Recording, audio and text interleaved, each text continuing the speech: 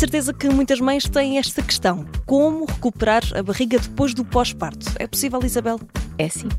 Primeira coisa, usar uma cinta para voltar os ossos ao mesmo lugar, porque ele alarga para que o bebê fique confortável na barriguinha. Segunda coisa, se não tiver amamentar, já pode voltar a fazer o quê? Tomar um bom drenante para poder limpar todo o fígado, o rim, desinchar, desinflamar. Terceira coisa, começar já a fazer uma esfoliação para poder desintoxicar a pele, limpar todo o poro para receber um bom princípio ativo e fazer a massagem.